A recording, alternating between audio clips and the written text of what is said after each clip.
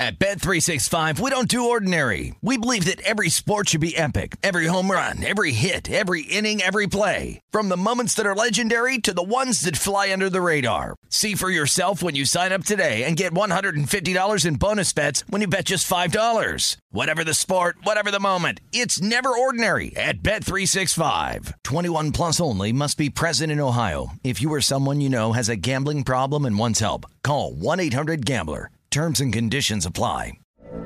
From BBC Radio 4, Britain's biggest paranormal podcast is going on a road trip. I thought in that moment, oh my God, we've summoned something from this board. This is Uncanny USA. He says, somebody's in the house, and I screamed. Listen to Uncanny USA wherever you get your BBC podcasts, if you dare.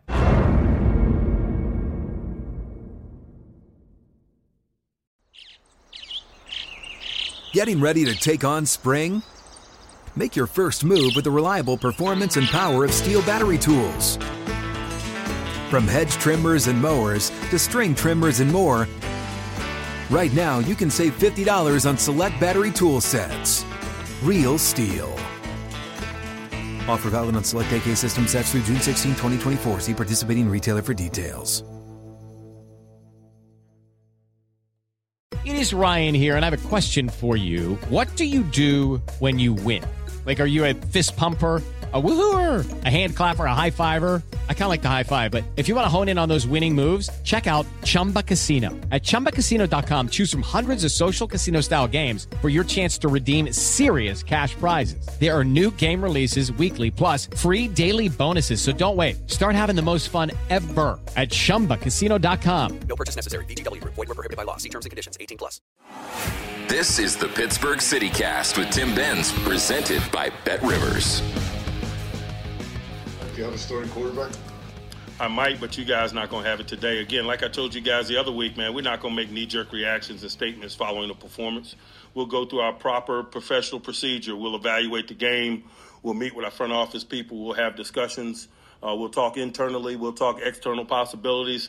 We'll go through our normal procedure this time of year, and we'll disclose it to you at our leisure, to be quite honest with you. Well, we really don't need Mike Tomlin to tell us who the starting quarterback is going to be against the Cincinnati Bengals to open the season on Sunday, September the 11th. We don't need him to tell us right now it's going to be Mitch Trubisky. I think we've all figured that out. Now, how long is that going to be the case moving forward after that game? Well, that's a different story altogether. I am Tim Benz. This is the Pittsburgh CityCast, brought to you by BetRivers. Download the app today or go to BetRivers.com. BetRivers online sportsbook, inviting you to add some variety to your baseball bets with new same-game parlays. Every game this baseball season, you can combine game bets and player props to create your perfect BetRivers combination. Whether you're looking to increase your payouts on favorites or make your own long shot, you can add a little extra spice to your game with same-game parlays at BetRivers Online Sportsbook. Download the BetRivers app, or you can go to BetRivers.com. Make your same-game baseball parlay bets today. Presented by Rivers Casino Pittsburgh. Must be 21. Gambling problem? Call 1-800-GAMBLER. No, there are more pressing questions, I would say, than who's going to be the starting quarterback against the Bengals. Like I pointed out, I think we all know that Mitch Trubisky is now going to be the starter. Here are a couple more pressing questions as they relate to the Pittsburgh Steelers. Like, number one, who's going to be blocking for Mitch Trubisky? And number two, are you keeping Mason Rudolph as your third quarterback for the foreseeable future? I kind of think the answers to those two questions are linked, because answer number one appears to be, I don't know who's going to be blocking. So that means answer number two should be, yeah, they better keep Mason Rudolph, because if question number one doesn't get answered fast, Mason Rudolph may be starting before too long.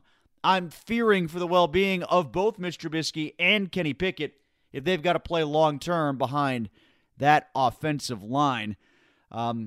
Let's be honest, that offensive line has a lot of work ahead of it between now and Game 1 against the Bengals on the 11th of September. Now, the Steelers did win and cover against the Lions. That's been a winning combination this preseason. Take the Steelers and give the points to the two games that they were favored and take the points when they were underdogs against the Jacksonville Jaguars. The over did not hit. As I've said throughout the 3-0 preseason for the Steelers, the numbers on the overs and the unders have been very difficult to call. That's been the case throughout the National Football League. Hopefully, you've been avoiding those. The Steelers still 6.5-point dogs against the Bengals. I'm leaning towards Cincy right now. If you're a Steelers fan, you might want to wait on this line based on yesterday, though.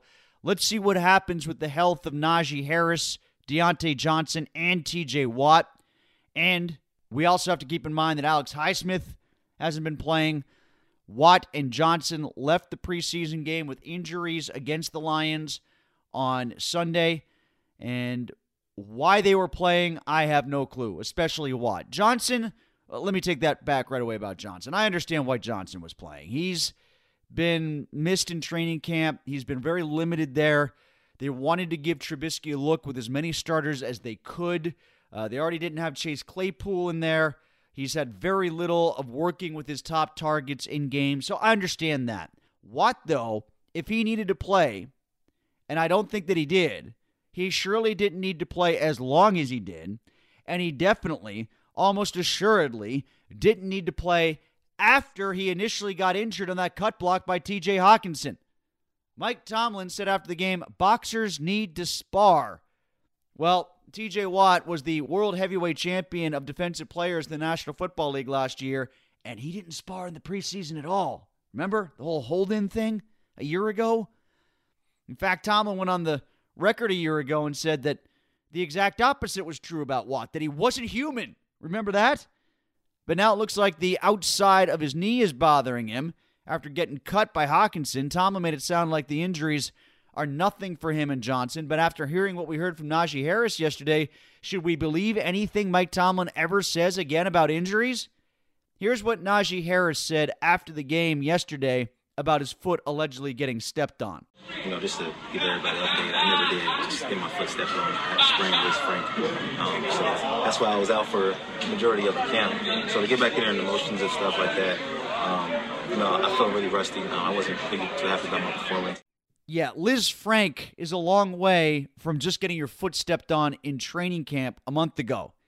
And remember how dismissive and curt Tomlin was about ending that conversation regarding Najee back then in training camp? Well, gee, I wonder why now, huh?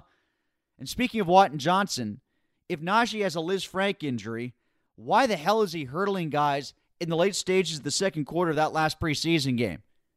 Track all three of these injuries before you make your bets in the opener against Cincinnati. That line could go up significantly if Watt and Najee don't practice early in the week. Maybe Johnson too. I don't think he'll affect things as much, but Watt and Najee for sure. Now, as far as the over-under total, if you know you want to go under 7.5, hit it now because the odds are even at -110. If we find out that Watt is going to be out for either the opener or a couple weeks because of a question mark midweek in his availability, those odds are going to go up on the under. And I sure as heck wouldn't place a bet on the over until I'm absolutely 100% confident that TJ Watt is healthy to start the year. Okay, more Steelers in a minute. Now let's get to the Pirates. After salvaging one of 3 games in Philadelphia, 5-0 on Sunday, the Pirates are heading to Milwaukee for 3 games. They just ended their 7-game losing streak. It's an important series for Milwaukee. The Brewers start play Monday, a game and a half behind the San Diego Padres for the National League's final wildcard spot, and 6 games behind the St. Louis Cardinals for the NL Central lead. Milwaukee just won its last 2 games against the Chicago Cubs. They had lost 5 of their previous 7. The Pirates surprisingly swept the Brewers at PNC Park earlier this month, winning Game 1 by a final of 5-3. Game 2 was an 8-7 victory, and the third game was won 2-1 in 10 innings. Milwaukee swept the first 6 games of the season series. Overall, the Bucks are 7-9 versus Milwaukee this season, having been outscored 92-66 along the way. That's because of that one 19-2 game that was factored in there. The Pirates have to face Corbin Burns on Monday. He's 9-6 with an earned run average of .284. However, he has struggled in August, posting a 1-2 record with an ERA of 5.20 for the month. One of those losses was a 5-3 misstep against the Pirates on August 2nd. The Buccos touched him up for 4 earned runs and chased him in the 6th inning. Burns won his other 2 starts against the Pirates this year. The first was a 5-3 decision in April, then that 19-2 game. He started that one. JT Brubaker scheduled to start for the Pirates, but he's on the paternity list. No official replacement named as the time of we are recording. The Pirates are at plus 280. The Brewers are at minus 350. And I go Brewers here.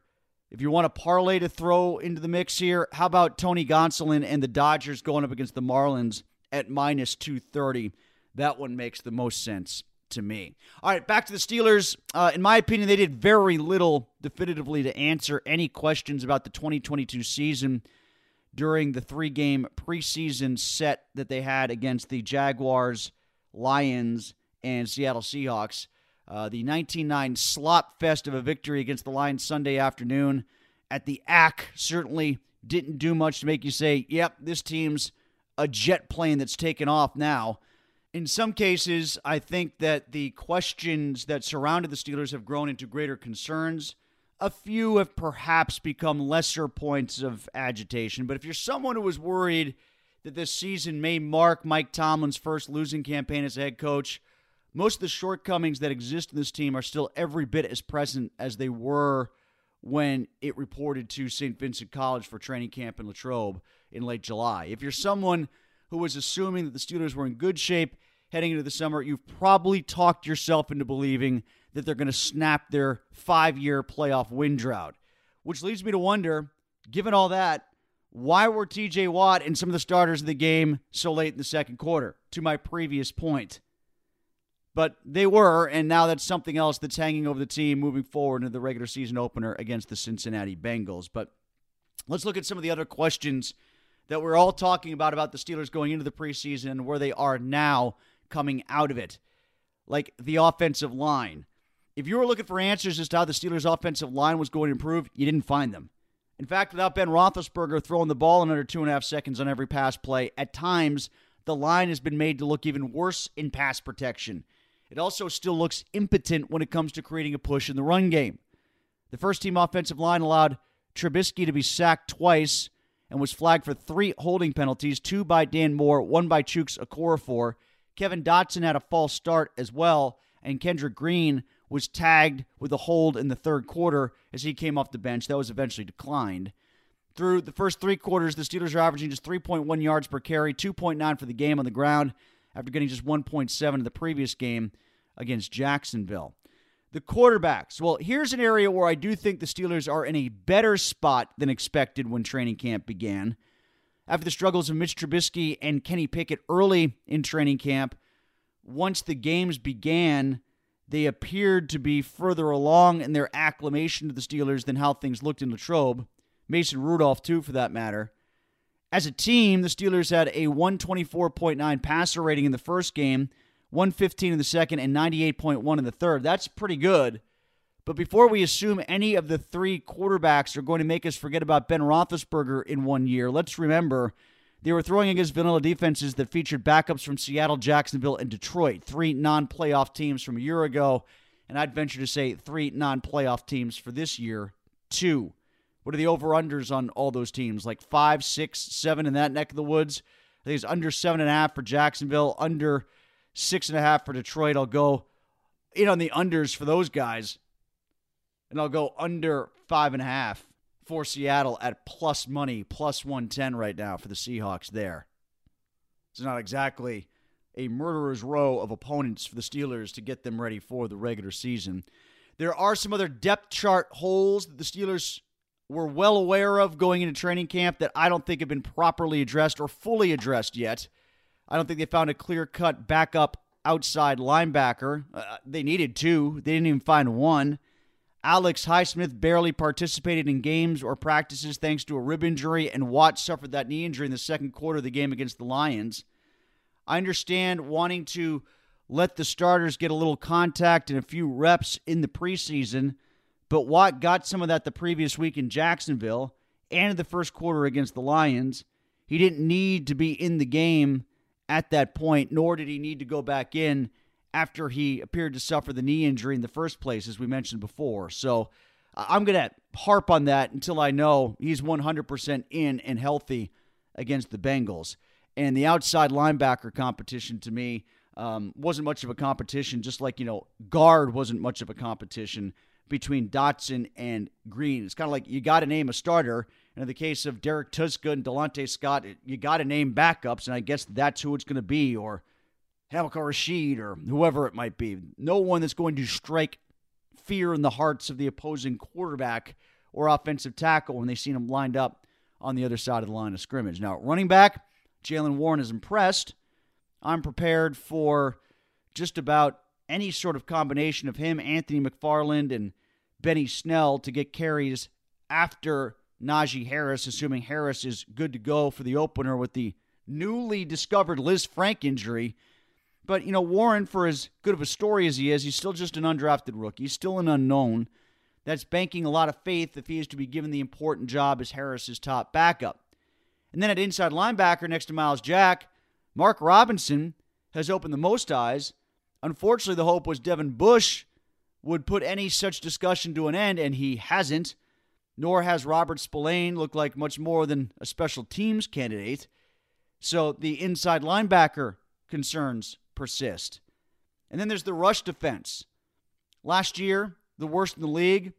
The Jags only averaged 3.2 yards per carry in the middle game after the Seahawks got 6.1 in the opener. But when you see Justin Jackson busting off 27-yard runs for the Lions, there's obviously a long way to go before feeling secure that unit is fully back to where it should be. Chris Wormley and Tyson Alualu this past week talked about needing to avoid playing hero ball. Like, here's Wormley talking about that. It wasn't so much a sense of urgency like, we got to make a play. It's more of, things aren't going our way, and we want to try and right that wrong. Sometimes last year it got out of hand a little bit. But we added some new pieces this year to the defense that I think are really going to help. And we've added some new wrinkles this year that I think are going to help us out as far as schematically how we're going to stop the run. Okay, the run defense doesn't need a hero or hero ball. It doesn't need a Superman. It just needs a bunch of guys who are better than Clark Kent. But my concern right now is that the Steelers are going to be the very definition of Clark Kent. Abundantly average and nondescript. I say 8-9. That's my call on their final record.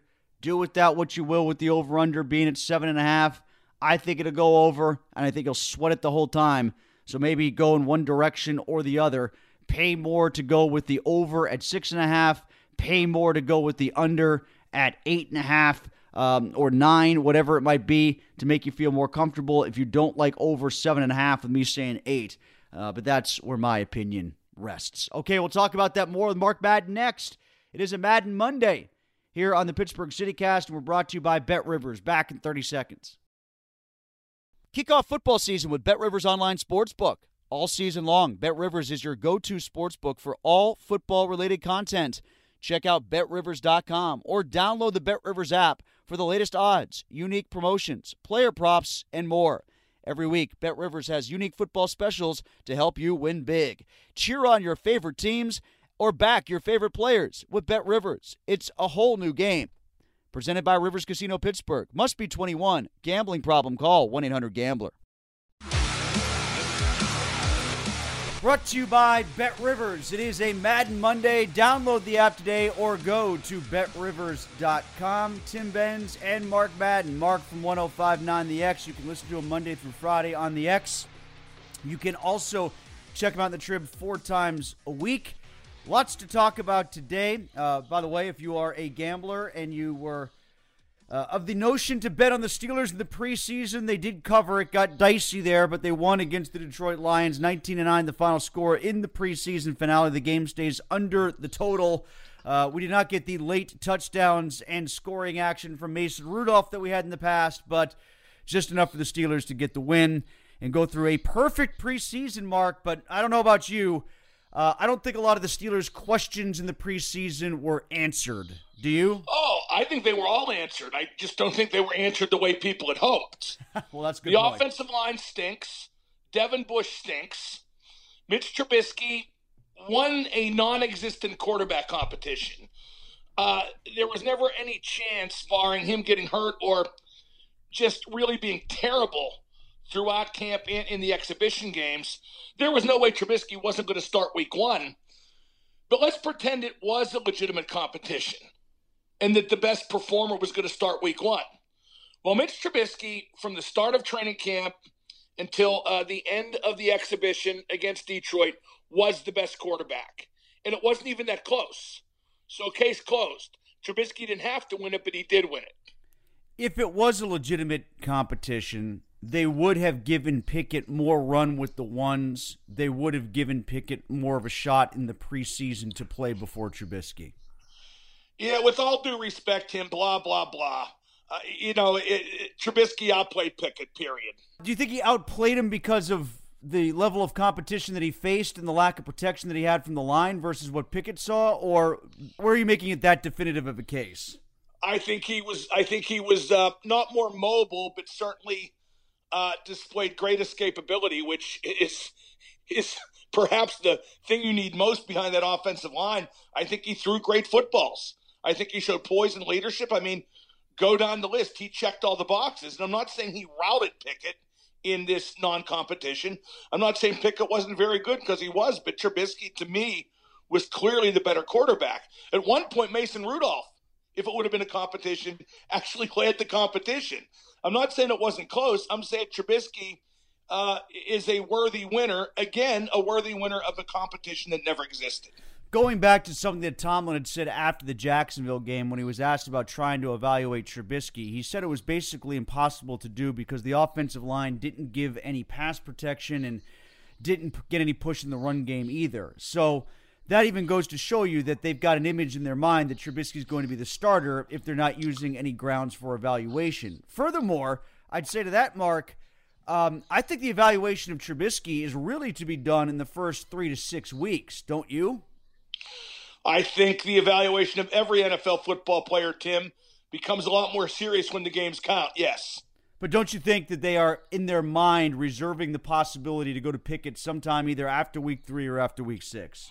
Oh, and they should. I don't know about after week 3, but I think they will turn to Pickett when the Steelers fade from competing for a playoff spot, whenever that is. Now, let's say Trubisky plays well and they hang in there. Let's say after week 6, they're 3-3. Then I think there's a real good chance Trubisky will keep the job for the entirety of the season.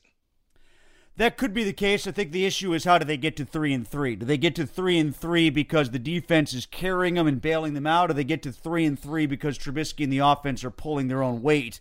And they lose to good teams like Buffalo, Cincy, and Tampa. I think that's where the line is drawn. Boy, Tim, it sounds to me like you really want Pickett to play. You sure you don't host afternoons on the Fan? No, I'm trying to predict where the out is that they go to Pickett. Because, if they were as sold on Trubisky as they were, they never would have drafted Pickett. They would have taken a tackle, which maybe they should have. I disagree. I think they were sold on Trubisky and didn't expect to get Pickett.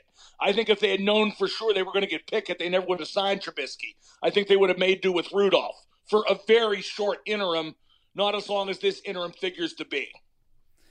So you're saying that the only time they go to Pickett then is if Trubisky either soils the bed or they get eliminated from playoff contention and they get Pickett ready for next year. Yeah, and I think that's the way to handle it too.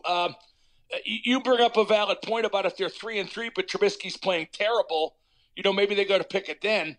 But A, if they're 3-3, I don't expect that Trubisky would have played terrible. And B, I don't know just about any coach that would go to a different quarterback, a rookie quarterback, after his team starts 3-3, almost no matter how his starting quarterback was playing. There's a lot of debate about whether or not Tomlin should have played the starters in this game.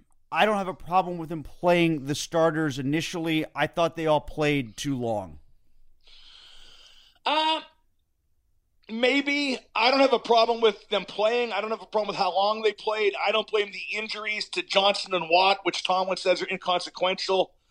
I guess that Casey's hurt pretty good, right? That looks like he may be on IR. Yeah, he walked out in a sling too. So, but when you have a team that's not very good, you see, that's one thing we need to remember. This team isn't expected to be very good. by very many people, at least not when microphones are turned on. And because of that, I think you needed to get your starters and your starting units out there to try to develop a little continuity, a little cohesion anyway. So, as far as Deontay and TJ Watt getting hurt, I think TJ Watt's just at the stage of his career where he's going to get hurt a lot. I think it's going to end up like his brother, where, his brother was a rock who never got hurt for the first X amount of years. And then, as JJ got older, he just got hurt all the time. And to be absolutely fair, TJ Watt has only missed 4 full games in 5 seasons, which is pretty good given his style. So maybe, last year where he, missed 2 games total and missed parts of, I think it was 3 other games, maybe that's an outlier. But to get back to your original point, I don't blame Tomlin for playing those guys at all. A lot of people are trying to draw the analogy between what happened last year with Watt tweaking his groin and not playing in the preseason to what happened here, but that's a false equivalence because this was 100% a contact injury. This was a guy cut blocking him in a preseason game. That's pretty rotten, by the way, but it is legal. That's one thing we always have to note about the cut blocks. They're legal. I also think Hawkinson, the tight end who cut him, kind of screwed it up, or it looked like he was surprised as to where he got him because he was so apologetic afterwards. You could tell he wasn't trying to take him out at the knee.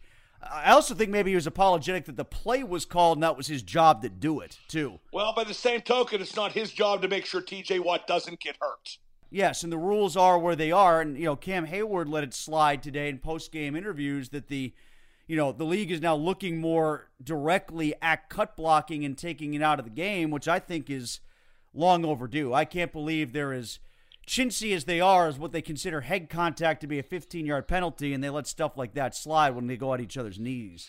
Well, Tim, if they're going to let Aaron Donald run amok like Godzilla in Tokyo, the cut block doesn't seem quite so bad, does it? I thought Donald should have been suspended. I know the rules say that he can't. Better said, Mark, there are no rules that say that he can. It's the absence of a rule we've been arguing about, not the presence of a rule. I can't believe that they mandate practices to the level that they do with the CBA, and something like this can't be punishable. That boggles the mind. Of course it's punishable. They just want Aaron Donald to be available for that Thursday night opener when the Bills play the LA Rams. Because if he's not, that'll be too much talked about in the run-up and even during the game.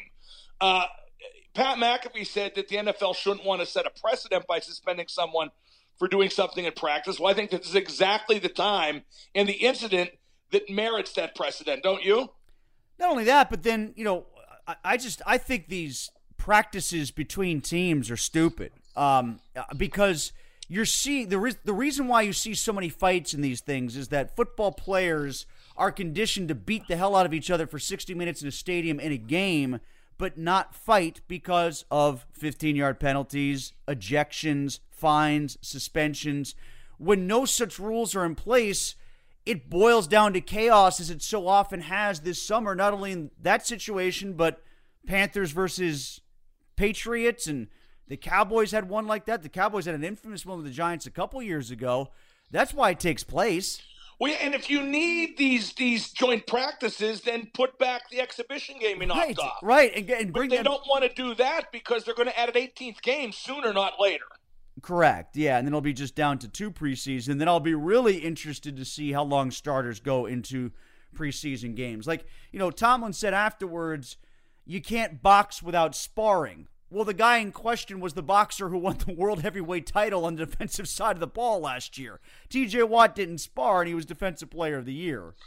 Well, correct me if I'm wrong, but Sean Payton in New Orleans, he never used his starters in any exhibition games, and they still did fine. Yeah, and, college players do it all the time. I think you should use the preseason for player evaluation far more than you should for getting guys ready up to speed. I don't think you need any exhibition games. If you underline the word need, like you said with college, they just go right to playing games that count. I mean, they play the non-conference, although the Big Ten just had that opener, with Northwestern and Nebraska. It was a conference game. It was the first game for each team. I think when it comes to stuff like this, things are drastically overthought, but that's because the NFL and their coaches are in the business of drastically overthinking. They think it's far more complicated than it really is. They should just play. Just, have one exhibition game, to play your jabronis that you're trying to decide who gets the last couple spots on the roster, and then just go right to playing games. Especially if things like cut blocking are legal in the preseason or the regular season at all, and they are. And that's why Watt had to leave the game. Now, Tomlin went so far as to say it was something that if it was a regular season game, talking about Johnson and Watt, they could have come back.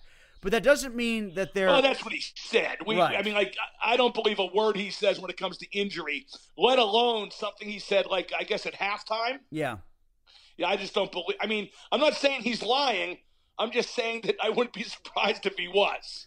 Plus, he could still be hurt. That doesn't mean that he's not hurt. It just means that it's something he could have played through if it was a preseason game, and now you better hope that he's ready, whatever it is, 14 days from now.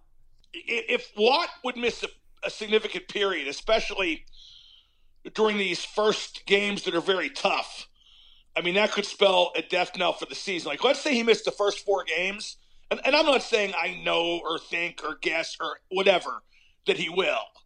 But, they need him all the time, let alone against the good teams. Because if they're going to hang in there, Tim, and be a playoff contender to the season's midway point, they got to pull some upsets. Because there are also plenty of teams in the AFC. I'll look at the Broncos, I'll look at the Chargers, I'll look at the Dolphins, I'll look at the Browns and Ravens, all of whom, especially when the Browns get Watson back, could be teams that'll sneak up and grab a playoff spot. And, New England potentially backsliding, doesn't get all those 3 teams. Other teams are going to get knocked out from perches that they had last year, and the Steelers, by nature of getting the 7th seed, are right there on the bubble and primed to be picked off. Well, and the thing with the Steelers is, Tim, I listened to interviews that Cam Hayward did tonight and TJ Watt did tonight, and they think they're far better than they are. And, everybody says that during interviews, but you could tell the way those guys talk, they really believe that they can do something crazy like win the division, and they just can't. And I've always found that if you're an underdog and kind of think and play from underdog's perspective, you have a better chance. Case in point last year, he never said it out loud, but I think Ben knew they weren't that good. And I think he managed the games thusly and gave them that shot in the fourth quarter because he did. I don't think these guys think that. Maybe Trubisky knows, I don't know.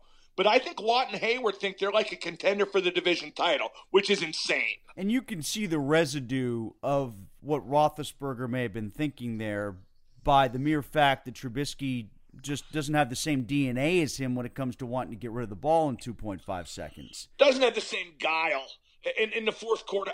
I'm of the mindset Ben stuck around at least 2 years too long. But by the same token, they'll be worse this year because he's not there. They just needed to move on, and he needed to not play. If I had to make a bet, Mark, between Rudolph being let go at the last minute of cuts, traded before the season, or traded at the deadline, or kept throughout the year, what's the most likely scenario? He's not going to get cut. I would keep him because I think that these quarterbacks are going to get hurt behind that O-line. Unless Dan Moore figures out how to get away with holding better, I'm going to call him the human holding penalty. My God. I think that all 3 quarterbacks, including Rudolph, will start at least one game this year. So I would keep Rudolph. I have no idea what they're thinking. I also have no idea why there seems to be such a clamor to trade Rudolph. I know a lot of the Pickett fanboys want to remove any obstacles, be it real or perceived, to the Golden Boy moving up the depth chart, but I think Pickett's probably second right now. It wouldn't totally shock me if Pickett was inactive for the first game day or so. But I think Pickett's the number 2 in their minds, moving up on number 1. But I still nonetheless would keep Rudolph. And I go back to 2019, Tim. Ben's elbow exploded. Mason Rudolph got hurt. They had to play Duck, and they had just traded Josh Dobbs. Now, Duck went 3-3, but I still think Josh Dobbs would have done better. Was a better quarterback at the time, obviously still is now because Duck's out of the league. I just think they should learn a lesson from that because I think if they keep Dobbs, they make the playoffs. Although the best thing to do would have been to go 3-14 and draft Justin Herbert. Not only have they not found answers along the offensive line, there are no answers at outside linebacker behind Watt and Highsmith. There's nobody to press Highsmith, let alone an answer if he gets hurt. You know, Jaylen Warren's a nice little story. He's a decent little back, but I'm not sold on him if he had to take over as the number one guy for Najee Harris. Well, yeah, but Tim, it's just about anybody had to take over for Najee after Najee got hurt. I just, I think they're done anyway. I think they need to pursue a plan for somebody better, with a veteran signing or something like that. I've been relatively impressed with Jaylen Warren. I think he's done okay. Now, one thing I want to say about the offensive line is there's nobody that's any good. I mean, nobody. Trey Turner looked better last year than James Daniels has so far this year. They don't have any physical toughness or strength. They don't have a glue guy. There's nothing worth holding together anyway. They just stink from left all the way to the right. Stink so bad, in fact, that I find myself wondering if LeGlue and Hassenauer might be better alternatives.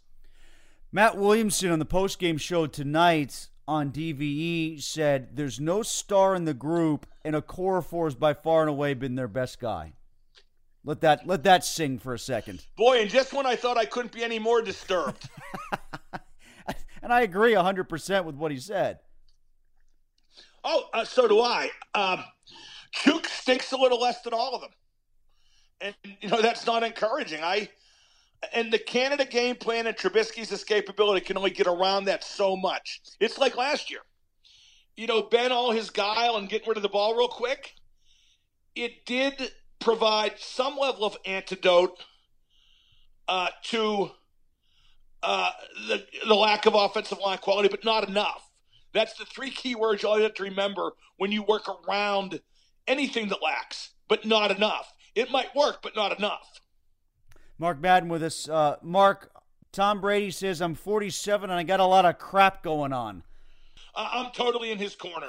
I think his wife had something planned when he unretired, and this was part of the deal. I really do. With almost anybody else, you'd say, what's this guy doing? It's disrupting. It's not fair. The other guys can't do it. He's 45. He did do them a favor by coming back. That's the impression I get, that they kind of talked him into it. And he's won 7 rings. If anybody deserves special dispensation, it's Tom effing Brady. He will not fail for having missed 11 days during camp. He's going to hit a wall sooner or later if he plays indefinitely, but it won't be because of that. Did you see the mascot go down in Baltimore?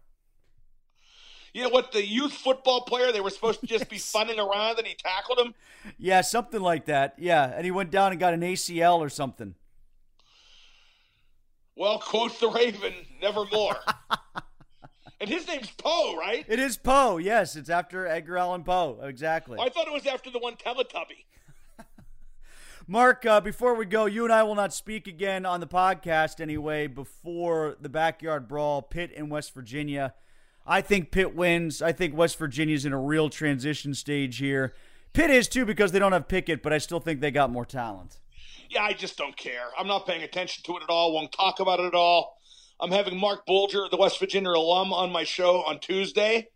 But we're mostly going to talk about just where Pitt and West Virginia are going to be left when all the Super Conference dust settles and how nonsensical it is that they don't play this game every year. Just a little rudimentary I know about each team. I think Pitt's probably better than West Virginia, but not markedly so. And I will be rooting for West Virginia, which is to say against Narduzzi. And Duquesne covered against Florida State. They covered the 41.5, so good for them. Well, hold on. I thought it was 39.5. No, it went up. Actually, it went up in some places at kick to 42.5. So I got it at 41.5. And when they got the ball back with 40 seconds left to go on their own 5, I said, oh, no. It's 47-40. They're somehow going to get a safety against themselves, and I'm going to lose it. But sure enough, they covered. Now, when Duquesne scored their touchdown, who was in the game for them and who was in the game for Florida State? Well, it was their first-string cornerback that used to play in the ACC, a Duke transfer that intercepted the ball that set up the touchdown. It was their starting quarterback, and it was one of their top 3 receivers. And for Florida State, I would say on the defensive side of the ball, it was at least mainly second stringers, if not third. Okay, so, I mean, I don't know how much that skews anything. I think the game was pretty much skewed to begin with. But, you know, I think that game's just dumb to play, but I understand why both sides do it too. Now, on a lighter note, I actually split my soccer bets this week because I'm betting 2 soccer games every week. Did you have Liverpool over 8.5? No, 9-0 over Bournemouth. No, you know what? Somebody gave me a tip that I got to start to do. What's that? I got to start looking at when the top 4 or 5 teams all play bad teams the same weekend. Parlays. And go with a 4 or 5 team parlay. Is that pretty safe to do in soccer? Well, I mean, you might get a tie in there, ruins the whole thing, but it's the only way to get the odds even passable. Right. You know, even any kind of a payday betting on the top teams. But I lost on Leeds losing to Brighton 1-0. I had Leeds, but I had West Ham. West Ham were supposed to compete for like a spot in Europe, you know, top 6. Mm-hmm. And they lost their first 3 games and didn't score a goal. Okay. Okay, so they played Aston Villa, who were a pretty, you know, average team as well. And it was at Villa, but I bet 50 on West Ham to win, and it paid 168. They won 1-0. So that meant I showed a $68 profit for the weekend anyway. And I am now, Tim, and I love how you get fractioned out, where the progress or the even losing is so small, you feel like you're wasting your time. I am down as we speak exactly $38.50 on the year after 8 bets. I was down 85 cents after yesterday. Yeah, see, there you go. I mean, it strikes as kind of dumb and time wasting, doesn't it? It does. You know, when you meet in the middle like that, it does. Hey, I just want to know who Liverpool beat 9-0. Is this like the Pirates of soccer? What was going on there exactly? Bournemouth. They got promoted this year from AAA. Oh, okay. All right. Now, to be fair, they were in the Premier League for several years not long ago. But that was just one where, you know, Liverpool had, you know, drawn twice and lost once in their first 3, which actually digs a hole in that league, just 3 games in. I mean, Liverpool have won once in the last 5 years, won the Premier League. And then 2 other times they finished second by 1 point in those 5 years. So it's a real fine line. And, you know, I mean, you can't help but figure that losing the 7 points we've dropped so far are going to come back to haunt us when we've lost the league as recently as last year by just 1 point. Mark Madden is on every day, Monday through Friday, 3 until 6. Not this week. I'm in for Mark for a couple days this week on Wednesday and Thursday. I don't know who's in on Friday, but Mark, I know you're out through Labor Day, right? Well, I'm back Labor Day. We're doing a show Labor Day. Oh, you are? Okay. All right. Yeah, no, I think Friday, my producer, Tom Opferman, who's been doing a couple podcasts with me for the Bet Rivers Network, I think he's going to fill in because any port in a storm, Tim. I'm against the producer opening the mic, but it's okay when I'm not there. Mark Madden, you can catch him Monday and Tuesday then, 3 until 6, and read him 4 times a week at Trib Live. This is the Madden Monday podcast, and it's brought to you by Bet Rivers. Download the app today or go to BetRivers.com.